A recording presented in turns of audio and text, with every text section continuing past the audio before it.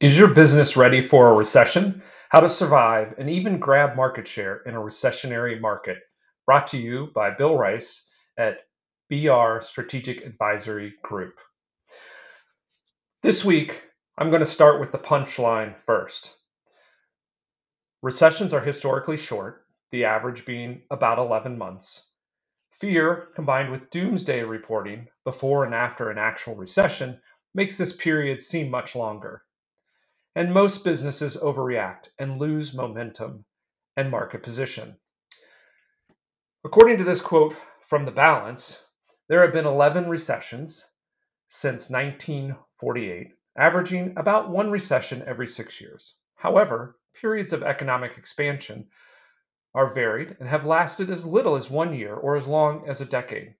The average recession before 2007 lasted about 11 months. The Great Recession lasted 18 months. The 2020 recession lasted just 2 months, the shortest on record. The key to winning in a recession is knowing what to cut and what to double down on. Here are some things to do. Focus on strategies, processes, and people that directly impact revenue and cash flow, marketing, sales, and your accounts receivable team. Make sure that these areas are still yielding consistent results, even though they will understandably be at a new lower benchmark. Scrutinize capital expenses and tools and software. Notoriously, these are your biggest sources of expense creep. A few things you don't want to do. Cut marketing spend. Just consolidate into the most productive lead generation categories and channels. Don't get overwhelmed by the dip in sales units and revenue. And don't overly focus on short-term ROI or return on advertising spend. So for most consumer direct businesses, these are my 10 recommendations. Number one, double down on solutions to current market pain points. If you have a product or a service that solves a core pain point of the recessionary market, double down on marketing and sales of that product. Number two, realign products and services to solve relevant market pain points. If you have a product or service that can be tweaked to realign as a solution in the recessionary market, then do that.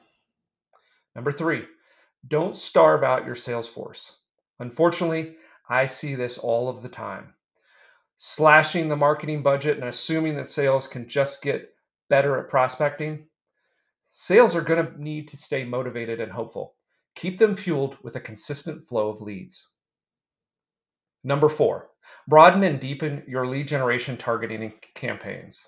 This recommendation deserves an article of its own, but the short of it is that as a market shrinks, it is critical to widen the top of the funnel.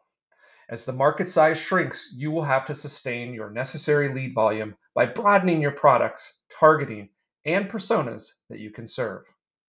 Number five, help your salespeople become better lead generators. Support and coach them on how to create little micro brands. Build them personal landing pages, give them email and text message templates and scripts to run against their past clients in the aged lead database, and give them templates and coaching on how to create content for social media to grow a larger audience. Number six, create content, lots of content. Be the expert, the solution in a painful market. In tough markets, both industry and consumer, people are looking to be led. Become the voice that your industry and consumers find a hopeful vibe from. This requires significant quantity and frequency to rise above the doomsday voice and noise. Number seven, take advantage of competitors failing. In some ways, business gets easier in tightening markets. Many, in some cycles, and in sometimes most of your competitors will be severely impaired or even go out of business. They are overly leveraged, poorly positioned, or just poorly run. This will leave you with less competition. Get aggressive. Number eight, increase marketing while others are slashing budgets. As the marketplace thins out, you will have the opportunity to gain more impression share at bargain prices. Elevate and evaluate ramping up your search marketing spend, Google Ads, and content creation. particularly for SEO. Number 9, pick up sales and marketing talent. There will be carnage. There have already been thousands of layoffs in the mortgage industry. This is a great time to build an A team.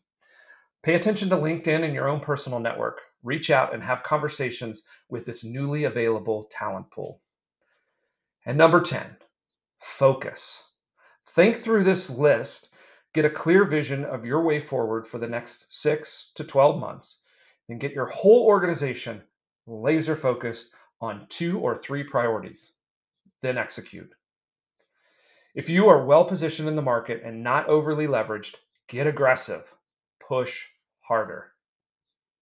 Join us next week for the next installment of Selling Attention